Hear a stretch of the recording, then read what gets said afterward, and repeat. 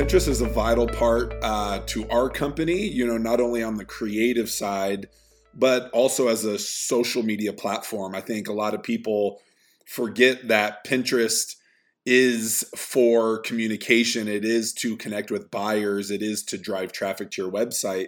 So that is one of the big reasons I like Pinterest. But on the creative side, which is most important in my day-to-day, is it gives me a curated library to go back when I'm dealing with any type of client, whether it be a nonprofit, a brewery, a church, or a surf brand. I am constantly building my boards. So when I have this new project or this new creative problem that I need to solve, I can go back there versus starting over, searching from scratch, and spending more time than I need to.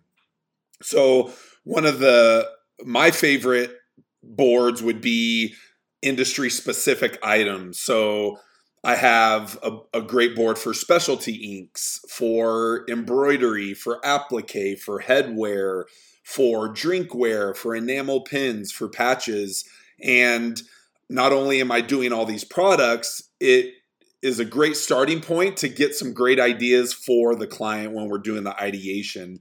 But in addition to that, I have colored trends, I have outerwear, I have textures and images of nature. There's a lot of elements that we can bring inside our custom artwork that I pull from Pinterest. And then, for people in our industry, I think for top clients, I think it's great to have a secret board that you can share and collaborate with your customers.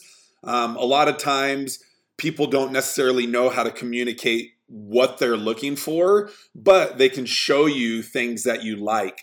So on those boards, at your customer's leisure, they can start adding images to Pinterest. Hey, we like this. A lot of people do the mood board manually, but Pinterest is a great way just to build up, and you can give access to your staff so that they can go check.